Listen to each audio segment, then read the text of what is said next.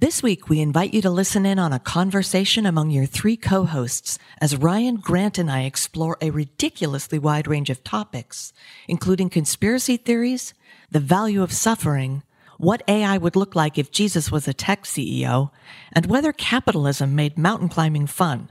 You'll also find out what Ryan and Grant want most from the metaverse. That and a lot more on today's episode of the Beatrice Institute podcast. It seems like we're wandering between two worlds. Modernity as we knew it is passing away, and the next world, full of uncertainty, is yet to be born. Like the poet Dante, we find ourselves in a darkened wood, struggling to know how to think and how to live. Virgil guided Dante's journey through darkness with the light of reason, but then Beatrice illuminated his path to paradise with Christian revelation. Welcome to the Beatrice Institute podcast, where Christian faith and reason illuminate the best of academic thinking and research. How should we think and live in this time between worlds? At the Beatrice Institute, we take our bearings from the good, the true, and the beautiful. I'm Gretchen Huizinga. I'm a research fellow at AI and Faith and a principal investigator with the Beatrice Institute's project, Being Human in an Age of Artificial Intelligence. What makes humans special? And what does it mean to flourish on the frontier of a technological future? I've been thinking most about your stuff, Gretchen, just because I've been listening to your stuff most recently. Man, I loved the Derek Sherman episode. Isn't that good?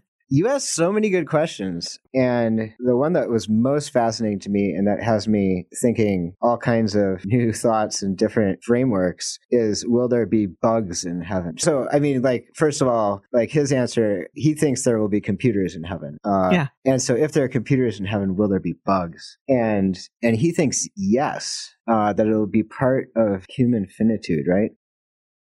Well, I want to say, I think he framed that the reason there are bugs isn't because of the fall. And I don't know that he carried bugs into heaven. He was positing that there are bugs. And even if we were living in a sin-free world, there would still be bugs because of our finitude. So he separated fallenness and finitude.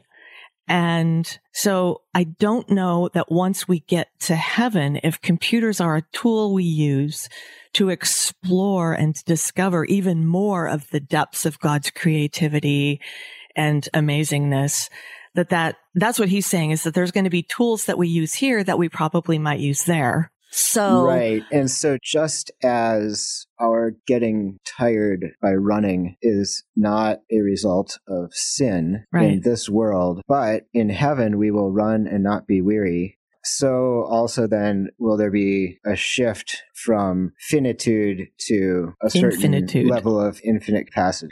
That would ideally eliminate bugs. Yeah. And I feel like there will be no more tears, no more sadness. You know, if you look at a computer bug, that makes you cry if you're a programmer.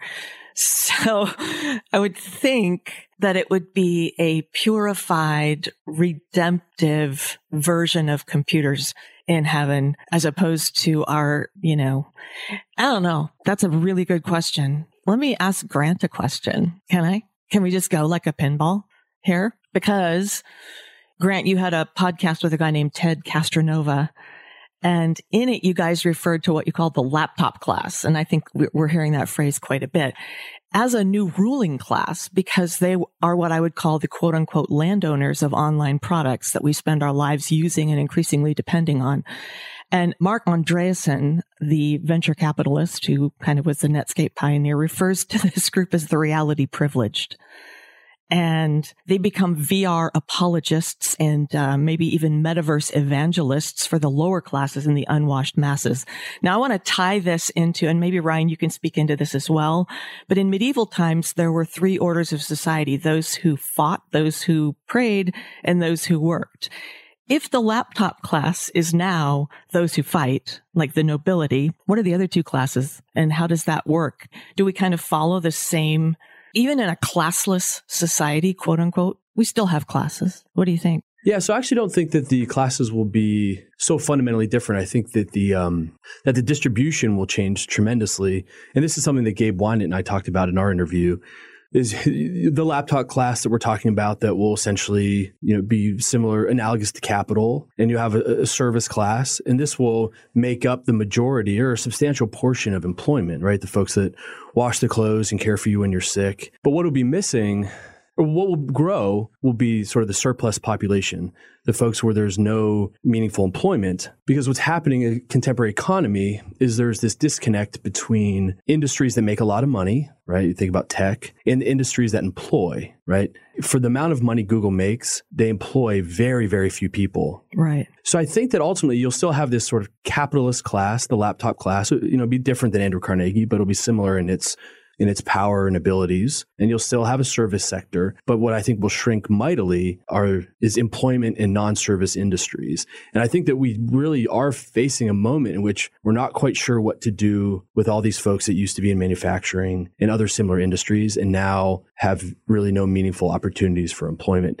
So I don't know how that matches up on the taxonomy that you created, but I think that those are fundamentally, and folks in sort of the university and in government, I see those sort of as part of the laptop crowd, even though they're not part of tech and don't necessarily own capital in the way that, the CEO of Google will. But I think they're sort of fundamentally a part of the same sort of class. Yeah. Let me throw in that those who pray portion, because it was the nobility, the clergy, and the peasants, right? Ryan, you can confirm, nodding your head. Yeah, definitely. Where does the those who pray fit in this culture? Are there any?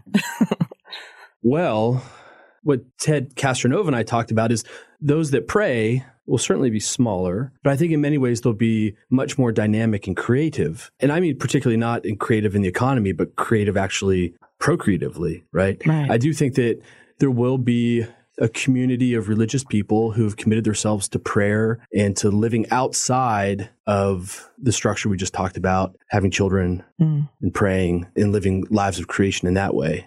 Yeah, I mean, what's interesting is that as far as I know, the first person to formulate that three estates theory in the Middle Ages was Alfred the Great, this English king in the end of the 9th century, who puts it in the context of this political theory that begins with the question of God has given us creation. Now, what do we need to do to cultivate it? Right. And specifically, he's like, God has given me this land, this creation as the king. And so what do I need to cultivate it? Well, it needs to be cultivated in these three ways, essentially. Yeah. And so that's where those three estates come in, or three classes. The Romans also had the senators, soldiers, and plebes, right? So there's some form of that, and maybe we're trying to retrofit it too much and go too far with it. But it really did strike me that in your podcast, Grant, with Ted, that the online product owners are the ones who are engoggling and engrossing us in this, goggles in a chair or chair and a screen mentality.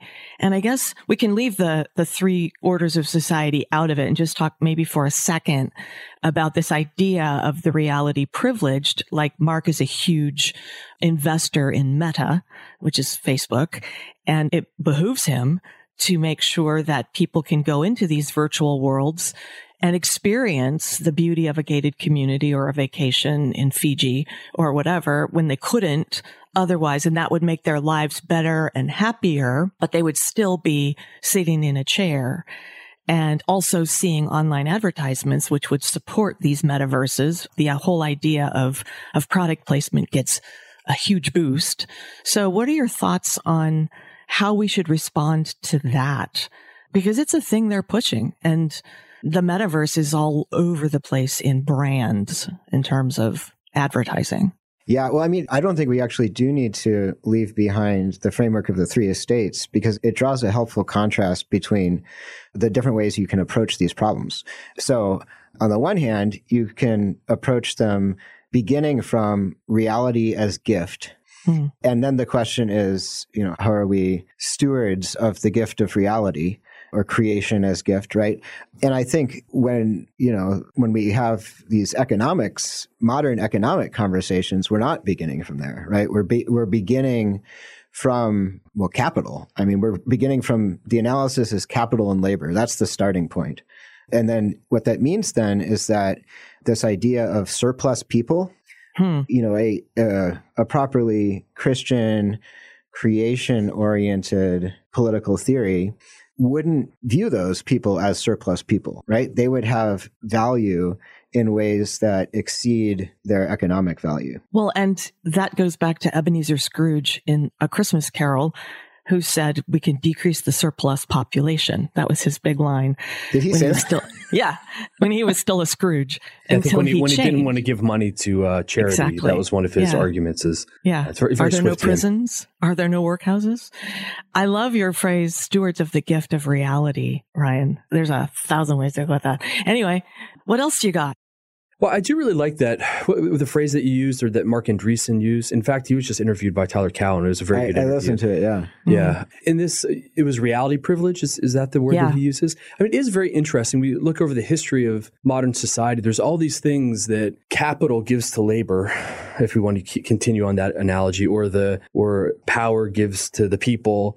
That there are things that are offered to free them and make them free, but which the laptop class has absolutely no interest in. So we think, as Christians, we often talk about birth control and the breaking of the nuclear family, right? So we always hear that by breaking the nuclear family, women are now free, but it just as though seems that the vast majority of upper middle class women get married and have children and maintain nuclear families.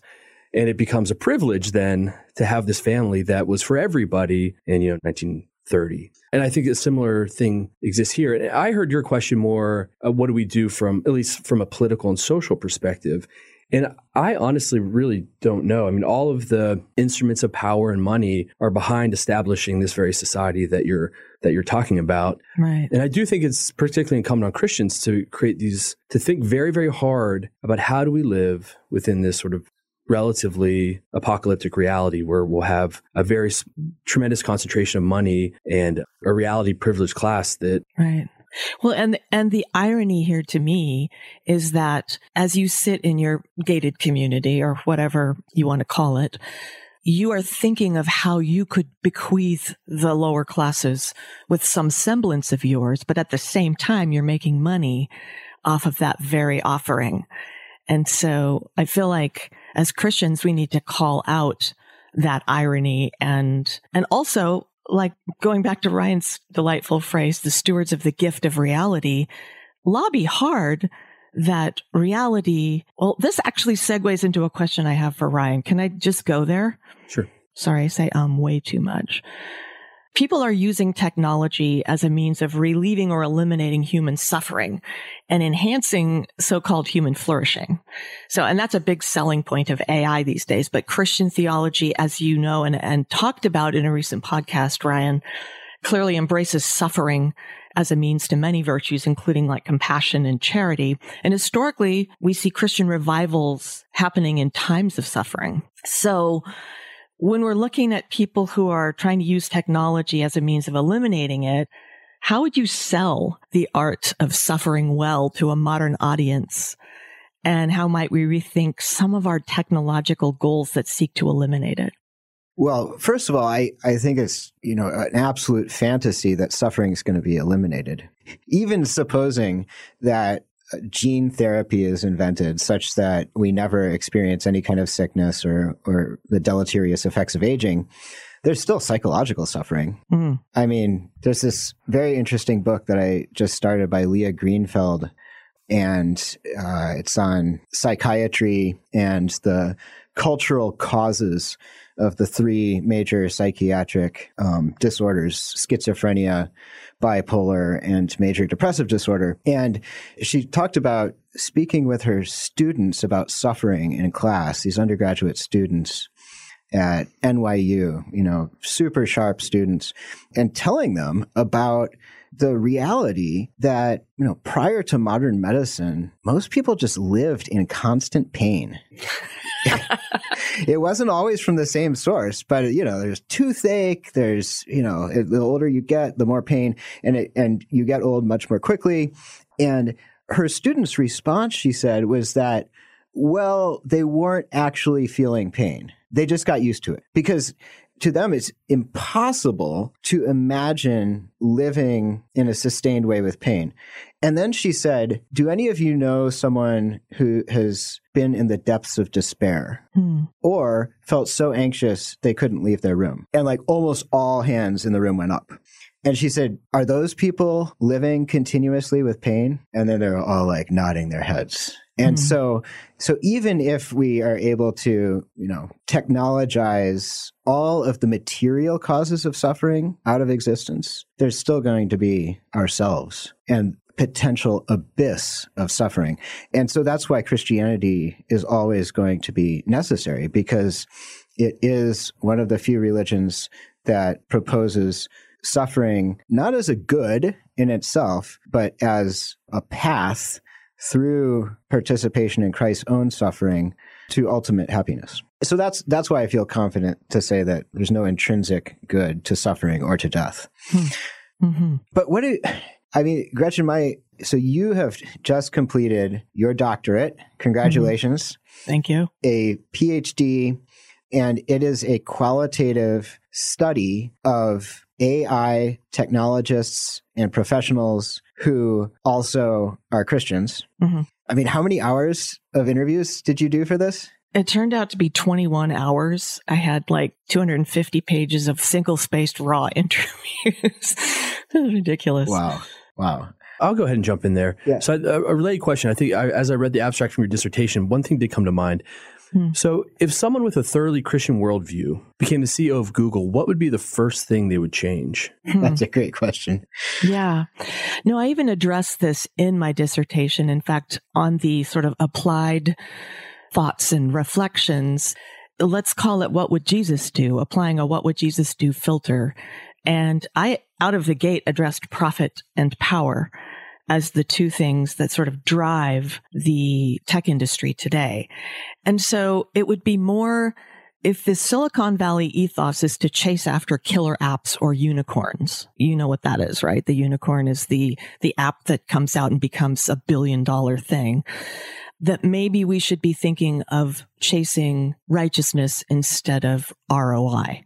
So that was one. And then this quest for power.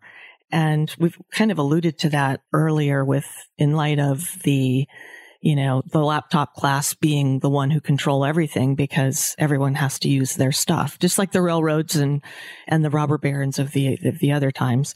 So the chase after profit and power would be set second or third or fourth or even way down the list. And then I kind of dug in on righteousness and what that looks like in God's economy versus our economy. I don't have to go way into it, but I think those are the things that, I didn't use Google, but I did say if Jesus was the CEO of a tech company, what would it look like? So one thing, and I'm interested in your thoughts on this, I think would drastically change the industry is making it a paid product where people have to pay for the services they want. Yes. In many ways, Google functions like the Matrix. Ryan and I have been talking about the Matrix a lot as we're getting together. People become the battery. Like their information exhaust becomes the battery that powers Google. And then they're used as opposed to the product serving the human person. I think the first thing that a Christian could do is charge for the service. That seems counterintuitive, but I actually think that might be the most important move. No, 100%. And in fact, Jaron Lanier was on Barry Weiss's podcast, and he's the guy who wrote You Are Not a Gadget. He worked for Microsoft Research. He's got, dreadlocks, and he was a virtual reality pioneer who wishes he wasn't now. And Who Owns the Future is another one of his books. And he says the same thing, Grant, is that if we didn't have this hidden transaction going on, your data for my services and a binary choice, you either accept and give me everything you've got, including your photos, your life, your purchases, etc. But instead you had to pay for it and I didn't get all this other stuff, that would really be a good first step. But right now it's so lucrative and people, I hate to generalize. No, I actually love to generalize because it's so much easier. But people don't really know what they're giving, what the value of what they're giving. And so they consider it a free app. And the idea that you'd have to pay for it is crazy. Well, let me throw that one back on you, Grant, because in terms of healthcare, and I know you've given a lot of thought to the models of healthcare and how it's connected to employment and the idea that, in the 30s, My mom, for example, was the fourth of five children, and her dad died when she was 3. And they didn't have medical care. It was a single mom, 5 kids in the Depression. And basically their church helped them out. There was a doctor in the church who did things for them and didn't charge them. There's no way they could have afforded it. And then you get all these other different models, the biggest one being insurance for medical care linked to employment. So I would wonder back to you, what if we did away with medical insurance and had a marketplace where you'd know what you were paying and you could say, no, I don't want to pay that. I'll go to somebody cheaper or whatever. Yeah. So, my students ask me this from time to time. I teach a healthcare finance course. So one real challenge is market dynamics don't work super well in healthcare. There's an old paper by a guy named Ken Arrow in the 1960s arguing for why medical care is very, very different. It's different for a number of reasons. So one is like the classic insurance market problem. One is that healthcare is relatively unexpected. Like you don't know when you're going to have a heart attack. Now there's some exceptions like for long-term, chronic diseases and things like that, but it's relatively unexpected. It's exceedingly expensive, right? It doesn't have to be that way, but it is. That's the reality. So it's expensive and you're price inelastic, which means that if you need it, and you're going to get it. So that's the type of product that insurance markets form around, right? Because you can't really save for it. I suppose you could, but you can't really. In the same way that you can't save for this unexpected event that your car crashes, right? Right. So that's a big difference. Also, there's an intermediary, right, who has tremendous financial interests in inducing demand for healthcare that you may or may not need. And this is one of the biggest things that hospitals do and providers do is they induce demand. There's all these great studies that show that in areas where there's more cardiologists controlling for like the underlying age and illness level of people in that community, there's more bypass surgeries because they're cardiologists, cardiovascular surgeons, and that's what they do. So you don't actually know what you need, right? So you go to a physician and he or she says to you, well, you need a bypass surgery. And you're like, oh, geez, I don't know anything about this. Maybe I need a bypass surgery. And so you just sort of trust them. I guess I could see a scenario in which you go to another cardiologist and say, this other guy told me I need a bypass. Will you undercut his price by 12%? But it's just different than like being able to walk into Best Buy, see a television, see how much it is, and then go to Costco because you know you want it and you know you need, you don't really need a TV. Actually, you don't need a TV at all. But say you did need the TV. But you could go and shop for it. So I think healthcare is just a very different product than say televisions or cars. And for those reasons that I was just enumerating. All right. Well, let me push back and say the context in which I was thinking of it is we've got this model already for free apps all over my phone, right? And they're not free. They cost a lot. They're billion-dollar companies. So if everyone's using them for free, how are those companies making their money? We know the model. And what you've suggested, which I think is really a good way to go, is to flip that model. And instead of having these other avenues of revenue be the primary ones, but we're used to it now. And what I guess I was suggesting is that because we're used to insurance covering things, it's completely opaque to me how much I'm paying for a simple office visit. Sure. And that insurance has enabled that. Yeah. That's my question. So I do think that there are actually particular types of care that are amenable to sort of market mechanisms that you're describing.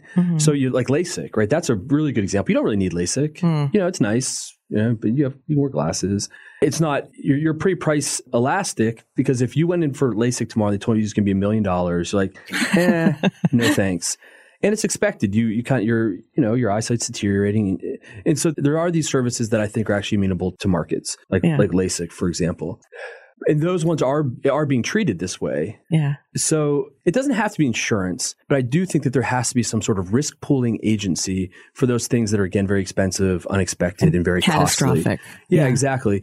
And I'm very open to those sorts of models where you have, so for example, like concierge primary care, where you pay $40 a month, you get your primary care services, and then you have a high deductible plan above that for when you get hit by a bus on Fifth Avenue in Oakland. So those sort of things do exist. There are a number of interesting, innovative mechanisms, but none of them have seemed to bear much fruit in terms of reduced costs.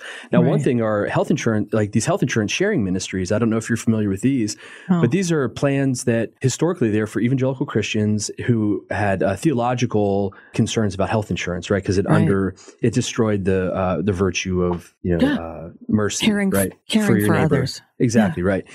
And so what ended up happening is after the Affordable Care Act, Obamacare, they became qualified health insurance plans that you could get in order to not have to buy private health insurance. And they boomed. They went from like 100,000 members. I'm going to get these numbers wrong, so someone will have to fact check me. From like 100,000 members to like 1 million members in 5 years, right? And they're actually super low cost. And they're predicated on people sharing expenses, but that's grounded in mercy, not in contract. Right. So those are very interesting. And I think that they're innovations, but all like the power of sources, like they get flayed in the New York Times. The New York Times had this series of hit pieces on these health insurance exchanges, sort of making fun of them as these like weird, fringy Christian things. So I do think that there's little places where people are experimenting with new forms of healthcare delivery, new innovations that hopefully reduce costs, but they're very fringe. But yes, I think there can be a reimagination. And I think one reimagination is I don't have to live forever. That's like a real imagination of the healthcare industry.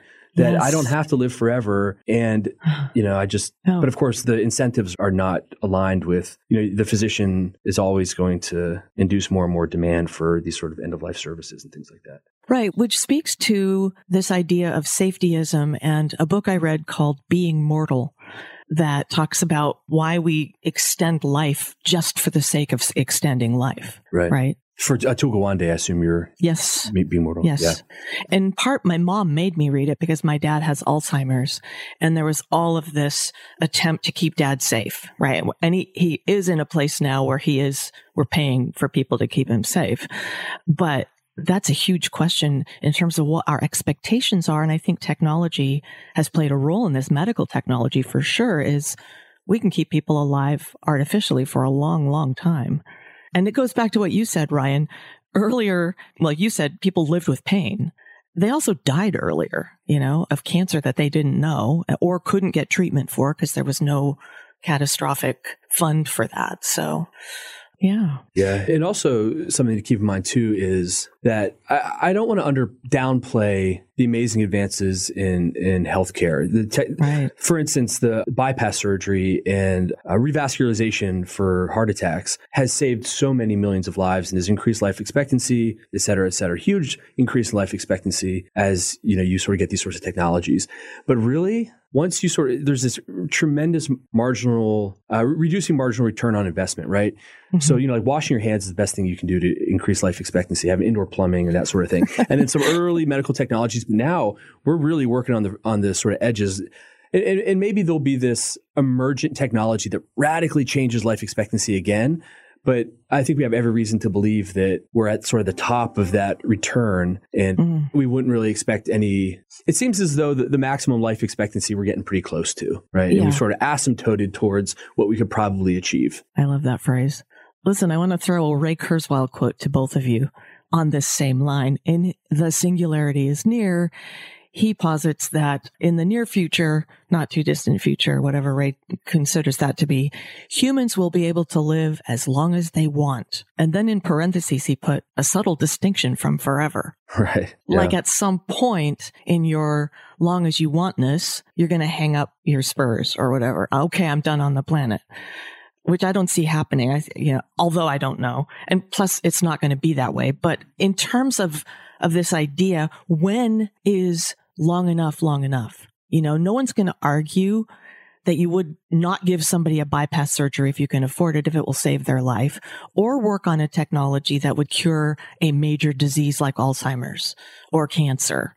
And so this is where I think we sit on that razor's edge of what Ryan alluded to. When are we satisfied with a good life well lived versus this idea of safetyism and medicalism keeping us alive longer and longer and longer? There's also an act of generosity that goes into this as well, where a generation of people say, we've lived long enough now. It's give the younger people the opportunity to flourish, right? Like, I think there's something to that as well. There's something interesting that current generation wants to live forever, but does not want to have children.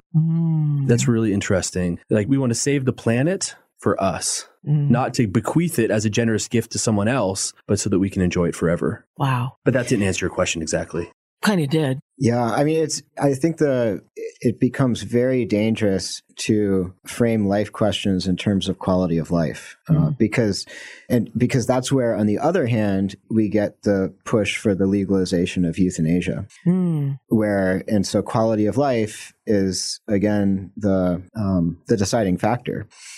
And if your life is poor quality, then maybe you want your partner to put an end to it. And then on the other hand, if you are able to eliminate obstacles to flourishing, then we could just live forever. And so something is missing there in that analysis.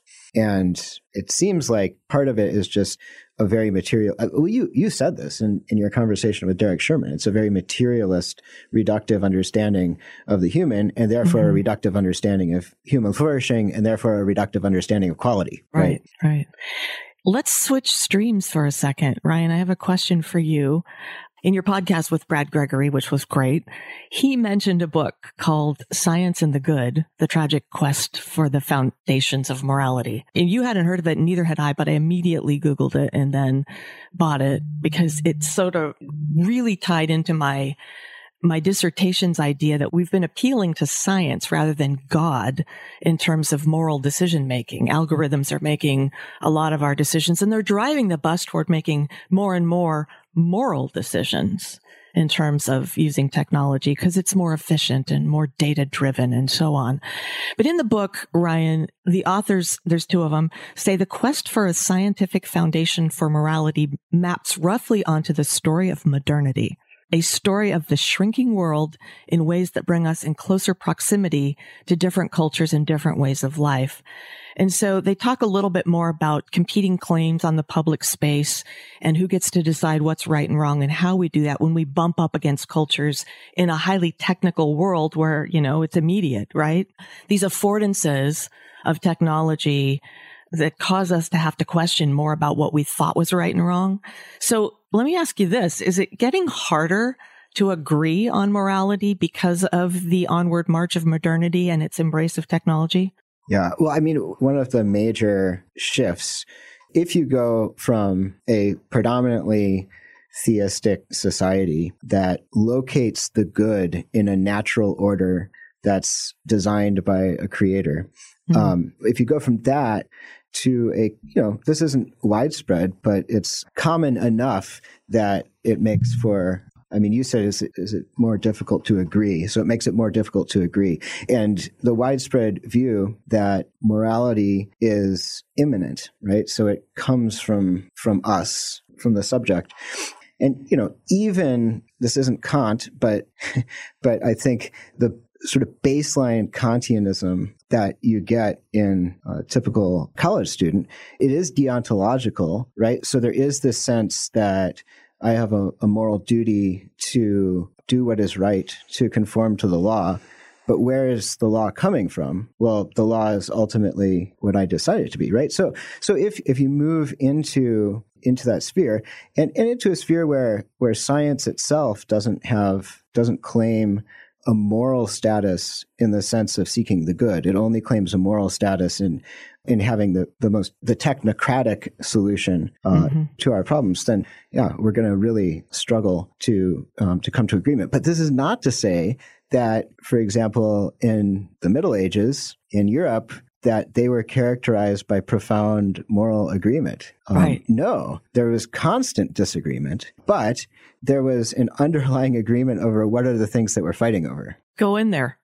If there's a common understanding that, to go back to our economic conversations, that creation is gift, and therefore economic activity must be a kind of stewardship, then the question becomes, is the charging of interest, what was called usury, is this a way to be a good steward of our economic resources, or is it in fact an abuse? Yeah. But the basic understanding of where property and where money comes from to begin with is there so you can have vigorous arguments about this. Mm-hmm. Well, and one of the, in light of this, one of the questions that came up during my dissertation work revolved around a paper called Delphi towards machine norms and morals. I don't think that's the actual title of it, but towards machine norms. And they crowdsourced 1.7 million moral responses from a Reddit feed. Can I say a cuss word on here? Am I the Asshole is the name of the feed. And also from Dear Abby. I'm not kidding. So 1.7 million answers, and they fed it into an algorithm and asked this machine, this Delphi, this Oracle, questions about what was right and wrong. So, I mean, you can find that online because it immediately got slammed and confounded with their, demo site, much like the chatbot Tai from Microsoft. But the underlying thing is that we could find some moral agreement via technology and instead of appealing to God or the transcendent, we appeal to Google and humanity, right? To a common morality, a common underlying morality. Really? Yeah. So that was the hypothesis. Absolutely. Well, I would say they didn't say out of the gate, this is what this is going to do. It's a proof of concept for a run at the hill at this, right? Yeah. Could we have enough moral, but they absolutely framed it. We're not going to appeal to the transcendent. This is all sort of cultural and current, right? So questions about sexuality, questions about gender, questions about abortion were all based on, what's currently legal. And so, and also the permutations, you'd have one that said, is it okay to drive a car? Sure, the machine says. Well, is it okay to drive a car if it's stolen? Okay, maybe not so much. Is it okay to speed while you're driving a car? No. Well, what if you're, taking someone to the hospital who's dying? Okay, maybe so. So it had some permutations to it. But again, it's sort of that oracular appeal. Well, yeah, I mean, it seems like one assumption there is that humans are basically good. And so if we throw enough data of human judgments at a problem, we're going to, the mean of that is going to tend towards right action and right judgment. Yeah, absolutely. And, I mean, this is really, it seems to me, one of the big existential crises in Silicon Valley right now is that the default anthropology, moral anthropology, is that humans are basically good. Mm-hmm. And yet what we've seen in so many contexts on social media is that when you don't censor, a lot of bad stuff happens, right? And so how do you square that? And then the algorithm becomes evil and makes the people more evil, which makes the algorithm even more evil. Right. So it's a cycle of vice. Right. Yeah. And this is what going back to your dissertation research, one of the things I wanted to ask you, I mean, it's young technologists are keenly aware that there is a lot of structural evil built into the tech world. And one of our Beatrice Institute Christian Studies fellows this year was talking with our colleague James Damasi, and he was asking them something like, what would be a course that you don't see being offered that you would just love to take? And she's a computer engineering major, specializes in machine learning. And she said, I would love to take a course called How Are We Not Going to Ruin the World? Like, how can we do what we're doing without ruining the world? Yeah. That's a very different orientation from probably even just 10 years ago, that a 20-year-old with, the most marketable skills in the world, that's their main concern. Are you finding that? How do the people you're interviewing, how do they think about the work that they're doing? Is that a concern, or is this a generation where they're still pretty much like, we're going to solve things? And listen, this is a whole other podcast in terms of what I found in this study. And the dissertation is really interesting, if I do say so myself. My committee consisted of an atheist, an agnostic, a Buddhist, and a progressive Christian, which sounds like an entree to a bad joke, but they walk into a bar or a committee, but they were universally interested and intrigued by the responses of ethics and AI and how they're separated. In fact, even at Christian universities and Catholic institutions, Catholic universities, they don't have courses that should be informing the people who are making these online products that we're all using about what general thinking about ethics is. Even if you took the deontological utilitarian virtue ethics versus Christian ethics, this is where one of the guys on my committee is the chair emeritus of the computer science program at the University of Washington. Brilliant scientist. And he sat in the dissertation and said, there's nothing. We don't have any courses about this. Now that's a big, difficult to get into university that does computer science. And I did I asked that question of the guy at Notre Dame, the guy at Santa Clara. I asked Derek that question. I asked a guy from Middlebury who teaches computer science, and they all say the same thing. We may tack on a day in class where we talk about the ethical implications of things, but that doesn't make us moral people or virtuous people. So this is a huge gap. But here's what's fascinating. What resonated was Jesus. In my dissertation. I mean, it's a Christ-forward dissertation at a secular university, which is bizarre and miraculous in and of itself. There's God knocking down the walls of Jericho. That's what resonates. The love of Christ, the acknowledgement of spiritual evil and human sin that needs to make it into the AI product roadmap. You can't divorce it saying, well, if just the right people are in charge, it'll all be okay, because Christians know that's not true. So, and also anchoring it in the transcendent and dealing with not just data provenance, like where did the data come from that trained these models, but ethics provenance. Where did it come from? Who do we appeal to when we're asking what's right or wrong? And if it's simply humans, the material worldview, then you have this shifting sand. And as C.S. Lewis puts it, we're surprised when we castrate and bid the gelding be fruitful. So I don't want to go off there, because here's what I want to know. Grant, you sent me some questions that you were going to ask Ryan. Yeah. And I actually want to know Ryan's responses to them. So I'm going to pass the baton over to you. It's so funny. I was literally just about to interrupt and say, hey, Ryan, I got a couple fun questions for you. No, I want to hear those. Right. So go, you guys. So here's the first one, Ryan. What is one conspiracy theory that you find uncomfortably convincing? Isn't this from like some kind of psychological questionnaire? It could be. I might have also gotten it from Tyler Cowen. Yeah, that's right. That's right. I knew I had heard that recently. Yeah, I've been taking psychological questionnaires and listening to Tyler Cowen at the same time. You know, the one that comes to mind right now is, well, I don't know. So I guess the thing is that I think that I'm constitutionally allergic to conspiracy theories.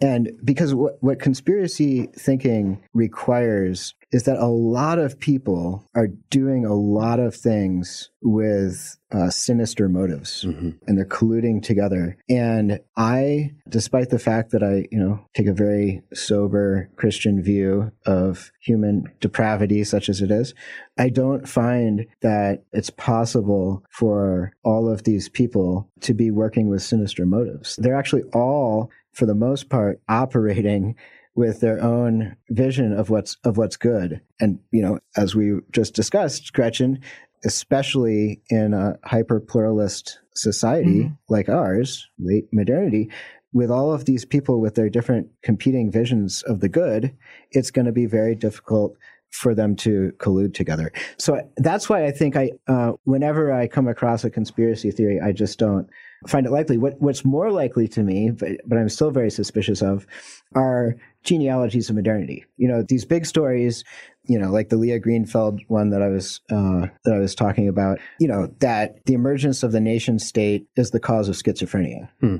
Like these, it's not a conspiracy theory because it doesn't impute motives to individual people, but nevertheless, it says, here's this unseen cause of something that we have today. But the Genealogies of Modernity project itself is built to interrogate those narratives and not to take them as explanatory by default, but to investigate them and say where are they helpful for understanding reality? What are their limitations? Right. So it's interesting. It's almost as if you're saying, going back to what you said about this conspiracy theories, is it so sinister that no one can even conspire together because we're all working at such cross purposes that conspiracy isn't even possible. Yeah. It's that 4D chess thing. Yeah. Right. I mean, Nobody's that smart. Maybe it would be possible in a different society. Yeah. In some of the writing Paul Kingsnorth has been putting out recently that, he talks about progress, and he says it's so sinister because there's no one directing it, that it's just moving like this machine that has no pilot. And so there's no conspiracy, but there's this natural progression of the world and he argues it's especially evil because there is no conspiracy, because there's no way to stop it. There's no way to stop the conspiracy. But wouldn't you go back to Ephesians chapter 6 and say, there is actually a conspiratorial force that's spiritual. And so even beyond our own abilities to be sinister, there is a sinister force that seeks to influence us. Yeah, as a matter of fact, and that's where Kingsnorth goes, is the spiritual reality of what he sees to be so evil. He's particularly concerned about global warming and the advancing surveillance state, and he started referring to it as Moloch, this evil demonic force that we can't see but is advancing in this deeply sinister way. That's the conspiracy theory that I find most compelling.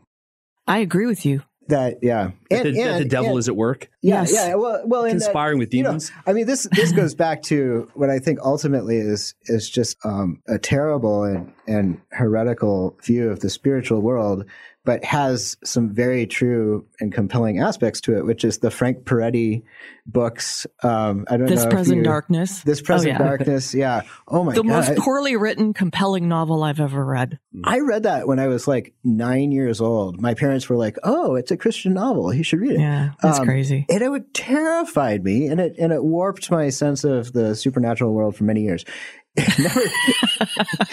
Poor Ryan. But what I think is clear there is that, if there is a kind of politically engaged, economically engaged, mass psychologically engaged conspiracy of principalities and powers to bring about the things that we see in the world that we don't like, at the same time, there's also the conspiracy of the angels. Yes. And, in communion with the saints who don't make it into Peretti's vision, and in communion with all of the living church in prayer. Yep. And which the gates of hell shall not prevail against. Right. And so that's also, as I take it, inconsistent with conspiracy theories, which never have anything close to a balance between competing conspiracies. And, and in this case, we think the good guys are winning anyways. Yeah. Grant, you have at least some more that I want to know Ryan's answer to. So go on. Yeah. So Ryan, what's one of the biggest disagreements that you and I have about the nature of political and social life in contemporary America? We talk a lot. Yeah. I think the biggest disagreement, which is whether big business, corporate America, major aspects of what Paul Kingsnorth would call Moloch, is whether those are unmitigated evils or whether they are an aspect of very complicated, mixed, but nevertheless potentially good system that can create spaces for human flourishing under the conditions of modernity. Right. And that latter would be my position, which I'm, beginning to doubt more and more as the months go by. Well, hopefully it has something to do with my constantly pounding you about that at dinner parties, but maybe I'm being too arrogant. I feel so left out that you guys are back there in Pittsburgh with dinner parties and all. I know. We need to fix that. Yeah, it'll happen. All right, so Ryan, one more question for you, and then we'll pass the baton. So before the prosperity made possible by modern capitalism, did people climb mountains for fun? Yes. Why? Absolutely. Well, I guess then we would need to ask what fun means and whether, fun is a modern experience that even existed prior. But yeah, for play, for pleasure, I think that it was deeply integrated into some kind of religious sense of the transcendent, of the supernatural. Mm-hmm. But, as anthropology knows, play finds its origins and its ground, in the religious sense. And so, I think if we understand fun in those terms, then yes. Yeah. That idea of play is written about by, I got to think he's related to me somewhere because he has my same last name, Johann Huizinga, Homo Ludens, and, the man at play. So I tend to agree. Even at my age, I go out on a hike to, I don't know, just it fills me, right? Climbing a mountain, as little as it is that I do. Yeah. But I would think in 1250, you'd be too busy plowing your field and staving off death to go for a hike in the mountains. Excellent point, Grant. No, you're only working 2/3 of the days of the year on the 13th century liturgical calendar. Okay, all right. Yeah. So what are you doing? Those other third, you're hiking Mount Rainier. all of the other days are fast days or festival days. And So on a festival day, can you climb a mountain? I tend to agree with Grant. hell yeah, I mean that's why there are crosses on all these mountains all over good Europe. point. So it would be more of a pilgrimage than a hike for fun, a conquering a mountain. Well, not so the conquest thing that may have always existed. I mean, it existed literally, as I've been learning recently. I mean, in classical literature, as Jason Koenig, the classicist at St. Andrews, has shown, the number one place you're going to find mountain climbing is in battles and in wars. So there really is that conquest element. But Peter Hansen, who I'm going to be interviewing for the GenMod podcast in July, he has fantastic stuff about how, the invention of climbing as a modern phenomenon in the 19th century was part and parcel of colonial conquest. And so, but I think that the vast majority of climbing throughout history has not been for purposes of conquest, right? It's been for these other kinds of spiritual reasons. Hey, can I switch back over? Because I read this article this morning. I woke up in the New Atlantis. I don't know if you guys saw it. It's called Surveillance Humanism, The Unholy Alliance of AI and HR is Coming by Paul Dicken. Did you read it? Yes. I didn't, but I can imagine what the article's about. Yeah. Well, and in it, so there's a lot of things that go on in it, but he talks about Charles Babbage, who's technically the first computer guy who invented the difference engine, but that he's more famous for some economics principles. And they call it the Babbage principle, essentially mechanizing the sub-processes in complex operations to improve efficiency, right? And he calls this, quote unquote, a financially cutthroat extension of Adam Smith's division of labor and a forerunner of modern management practices of reducing labor costs by differentiating high skill and low skill tasks and paying workers accordingly. Grant, I know this is like a subject near and dear to your heart, especially in your recent work in the healthcare industry and the idea of, how people get into that industry, but it's low paying and we need more and these conundrums that we face. Was this the same piece that was also reviewing a book called Human AI? Yeah. HC, and human-centered AI. Human-centered AI, right. Yeah, which is, he claims, is kind of an oxymoron. Yeah. I mean, he doesn't say that word, but as I read into it, it's like, we're calling it human-centered AI, but what is it really doing? Right. It's centered around productivity. Right. And efficiency. Yeah. And so I guess where I want to go with this is just to toss this out for discussion, talk amongst yourselves, privileging a mechanized view of efficiency as optimal for humanity at the expense of other biblical definitions of human flourishing.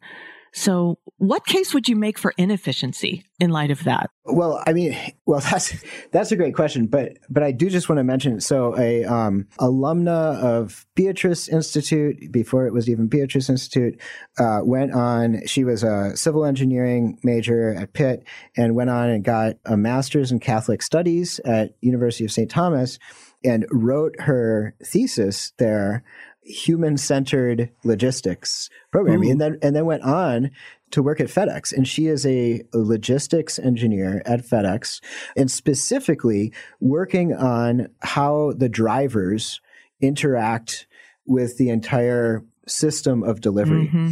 And her question was, obviously we want this to be more efficient, but what is it about the human worker that allows them to add value? And then how do we enhance things like freedom of choice in this process? So, and she's she has I think it's forthcoming now, a paper that specifically speaks to these questions in terms of the Amazon warehouses. So she's gone in and she's like looked at that. And so that hers is actually, Kristen Gautran is her name, hers is actually a human-centered approach to workplace automation.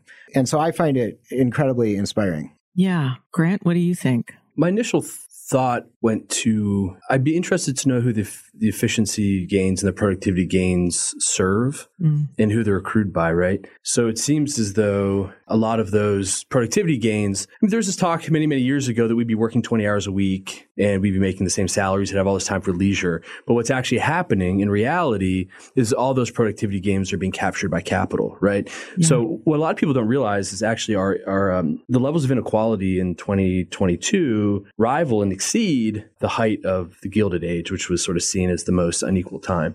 So anyway, this would be my first thought. And to the extent that these productivity gains allow, workers to have higher salaries and more leisure, I see this to be a good thing. But those productivity gains always are owned by capital. And I hate to be, constantly Marxist about this, but it's the same with the conversation I had with Gabe Winan, where he talked about, I sort of proposed that, well, maybe Lyft and Uber and the gig economy can actually be liberating to the worker, right? As they can kind of work when they want and they can kind of figure out, they can kind of sell their labor as they see fit when they want to do it.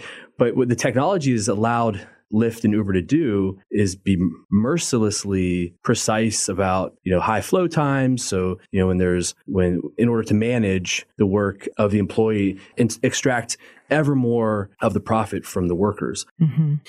So where my brain goes with this is, in the question of making a case for inefficiency, it's the same question that I would say in healthcare, make a case for caring for somebody as they die, as opposed to simply trying to keep them alive.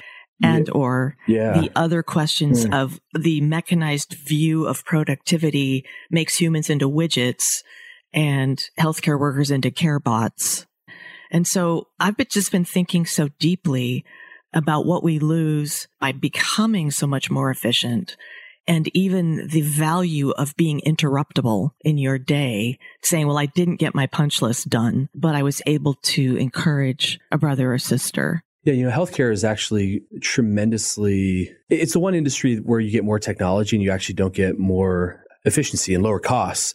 And there's all sorts of reasons for that. But one is that it's a service industry and it's so bound in humans being with other humans. And you're right. Caring for someone, it's very hard to make that inefficient process. And actually, when you do it well, it's pretty inefficient. And so the case for inefficiency, I think that's it. I think that there's a loss of attentiveness and an ability to care in a slow way when we're sort of ruthlessly efficient. I mean, ruthless efficiency, I think, is good. We have a friend, actually, Ryan, I have a mutual friend who's the deepest apologist for capitalism that I've ever met. And, his whole argument is capitalism is the best system we've ever identified for creating efficiencies. And so when you want to get things done efficiently, it's the best system that we have. But the problem is there's so much of human life that efficiency should not be the aim. And there are some things like, making televisions, which I think are making cars that I think efficiency might be a gain. But for, things like service and spending time with your family, those are terribly inefficient, but they're the good things in life that are meaningful. Yeah. I mean, it's fascinating to me that, in this age of mastering efficiency, there's, another key concept has been sustainability. And, we were just talking with our friend and colleague, David Sanchez, who's the associate director of a sustainability institute here at Pitt in the engineering school. And, he said that he would describe the motto of the current dean of the engineering school as, how do we improve the human condition? How do we improve the human condition, right? And if you back up that far, efficiency is not necessarily the answer. And so to the extent that sustainability is a competing or an enriching concept to efficiency, I see that as potentially, a positive sign. I mean, it's certainly a place in the mainstream academic and technological and maybe even cultural discourse where Christians can go and say, let's see what we can elicit here. Let's see what we can add. Yeah. And I actually think if my podcast is trying to do anything, and my career is trying to do anything, it's trying to hold the human person at the center of all these conversations and realize that the person is actually the object of all of our inquiry, right? I mean, if anything else, our job should be to serve the human person and not the other way around. So that was the point that I was trying to make before. I don't think efficiency is a good or a bad. It's to what extent does this efficient process serve the inherent motivations and desires of the human person, such as love and meaning and purpose and, obviously the material sustenance of food, water, and air. But how does it serve the totality of the human person and flourishing? And in many ways, I think that is what BI is trying to do. I think if we had a broad goal, it's to keep the human person at the center of inquiry within the university. And in fact, Ryan and I and David realized that we all teach classes called Happiness and, right? Oh, really? And they're all actually grounded around understanding how our own disciplines can better, understand the human person and serve the needs and motivations and desires of the human person, which I think that might be our contribution to the university if we have one. Mm-hmm. How many classes are there that say happiness and something? It's our three. I don't know. Maybe there are others. Yeah. It's a big university. But That's fascinating. I don't think I've ever seen, and I've been in school a long time. Can't seem to quit it. So I've never seen a class called that. I wish I'd have taken it. I think there actually is a larger nationwide trend to do this, especially in the positive psychology movement and psychology departments. And then there have been some really successful philosophy courses that have done this. Yeah. So Ryan, if I could just say, so that the conversation maybe gets balanced out a bit more toward the hopeful, it's that, I think a lot of people recognize that the modern university is no longer a university. There's nothing unifying about it. And in fact, it's kind of attained some of its greatness through specialization and siloing and so on. But I think within the secular university, the way to have a unifying telos once again would be precisely this. Yeah, I totally agree. How does this discipline, how does this research contribute to human flourishing? It's not going to be the unifying focus of the medieval university, which, began with God and kind of worked back to the human person, right? But it's, to the extent that we see these things happening in the university, to the extent that we can encourage them, foster them, and work towards them, it actually makes sense as not a subversive thing, but a real support to what I think many people can agree is the unifying mission of the university. Ryan, did you have any? Oh, he does. I was going to say, did you have any questions for Grant? Oh, questions for Grant. Did I not ask you any questions? Not one. That was because we're going to have to do this another time. Well, you can ask me a few. I can answer some. Yeah, I mean, I'm going to be late now anyway, so I might as well be a couple more extra minutes late. That's okay. What does soon mean? Yeah. Okay, so in your conversation with Gabe Wynant, he talked about a kind of necessary dismantling of the modern family, or maybe not even modern family, but the family system, nuclear family as we know it. That would be necessary to liberate women, to transform labor and capital, and so on. And you made some very affirming noises to that. And I'm wondering, to what extent do you see maybe a modern conception of the human family as an obstacle to flourishing right now, or is that something that you're just that you were charitably kind of listening along with? So after lots of conversations, I'm realizing I often say right, as in I'm following, and sometimes Ryan hears it as I agree with what you're saying. So to the extent, here's what I would say. I would say that the economy in many ways is turning away from the traditional man, right? The guy who goes to work 9 to 5 at the mill with a hard hat and a lunch pail. That seems obvious to a caring economy where it's certainly traditionally women's work, for what that's worth, whether that's nursing or childcare. That seems obvious to me. So I'm going to get to, there's lots of layers to the question you asked, lots of layers to what Gabe said. So I do think that we need to figure out ways to include men in this economy. And I think that there's going to be a necessary way to include men in this economy, equips them to do jobs that they would typically not do, at least historically, whether that's being a nurse, I'm a male nurse, or doing childcare work, if we want to include them sort of in the what will, it seems to me to be the inevitable future of the economy, which is a caring economy. So to the extent that that is blowing up gender roles, sure. But I don't see that as blowing up gender roles. I mean, although I am much more sympathetic to I do think that there's something natural about men doing things and women doing people things, although I don't take that very far, but I do think there's something to that potentially. So I do agree with Gabe in the sense that we need to reimagine what man's work looks like. I don't think that that necessarily is an explosion of gender roles. I don't see exactly. Go ahead. Is that partly because your sense of gender roles is not particularly fixed and boxed in? Sure. And again, I'm a male nurse who I still have a very, in many ways, I'm a very typical man.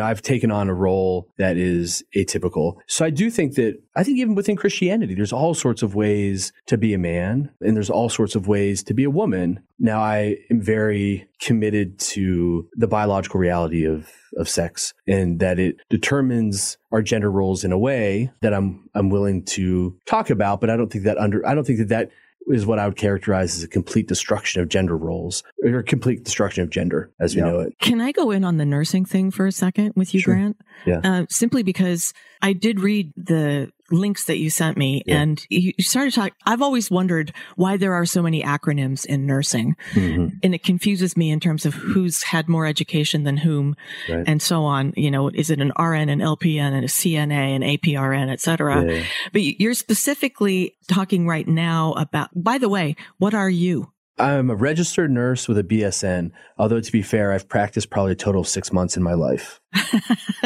Because you have too much podcasting to do. Yeah, that's right. But so this thing that you've just addressed in a paper is this idea of the Master of Science in Nursing, or the MSN, has been a traditional way of kind of amping up your credentials, but now it's being replaced by a Doctor of Nursing Practice. And I say replaced, that's not what's happening. Correct. But there's a shift in the direction. And the study that you did, as I understand it, says, is this a good thing or is this the right thing or how does this land? And as I understood your findings, it was like, not much. Right. Doesn't make that much of a difference. Why does it matter anyway? Well, so I'll give a little background. Yeah. There's a thing called advanced practice nurses, which have historically master's degrees, and they do what we call advanced practice. So there's nurse practitioners. Probably many of you have seen nurse practitioners. They do diagnosis and treatment, very similar to a physician. There's some difference in the orientation and the education between NPs and physicians, but in many ways, like a nurse practitioner will function in a very similar role as a physician assistant or a primary care provider or primary care physician. This was a role that came out in the 1960s, particularly in rural communities in Colorado where they really had an intense need for care for pediatrics patients, right? And so a physician and a nurse at the University of Colorado came up with this role called advanced practice, a nurse practitioner, right? Mm.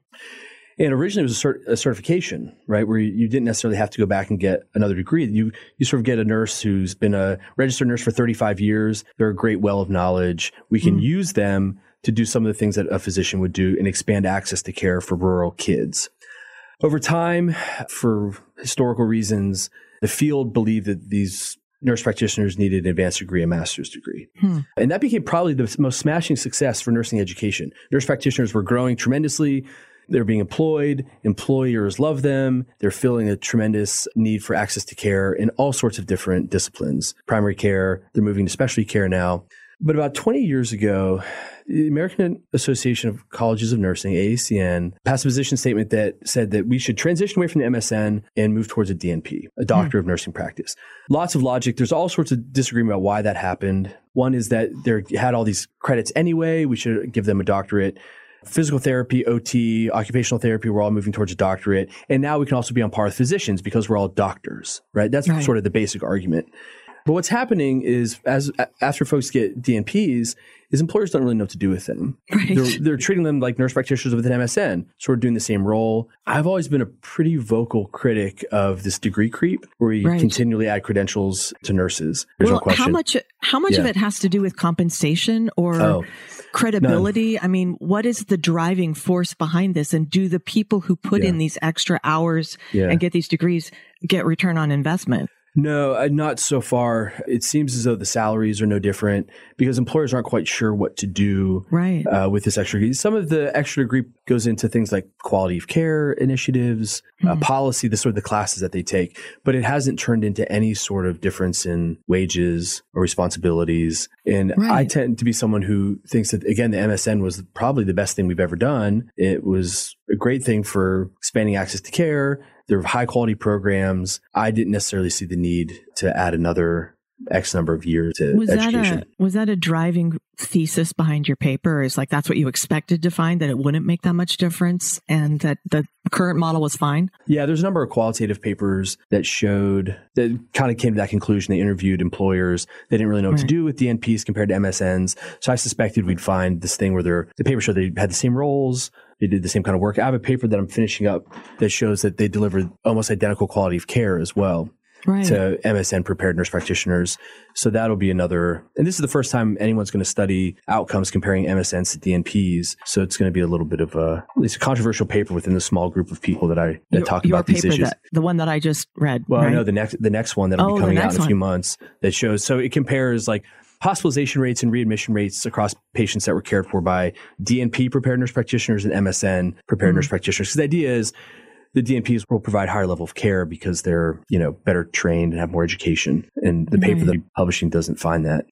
So this is actually speaking into the debate about whether this should be a continued practice or something. Yeah, and there's been a lot of support to sort of phase out like associate programs and diploma programs and push people towards bachelor's programs. There is some evidence that people cared for by bachelor's prepared bachelor's prepared RNs. So I'm talking about RNs now, get higher quality care. But there's some talk there, people want to do this with the DNP, phase out the MSN, have it only doctoral preparation for nurse practitioners. And I'm making the argument that it's a bit premature to do such things for nurse practitioners. So awesome. All right, guys. I know you've got to go, right? Anything else? I have a lot else, but it's not going to fit into this one. I was hoping someone would ask me what I most want from the metaverse. Ryan, what do you most want from the metaverse? I want an entire season of Quidditch. Like an entire Quidditch league, an entire season, and I'll just you get to float above and kind of like peep hard as much as you want. Do you actually have goggles and go in? No, but if they create that, I'll get them. Okay, and I'll pay for it. Right, Grant. What do you want from the metaverse? Mostly to be left alone, to be perfectly honest with you.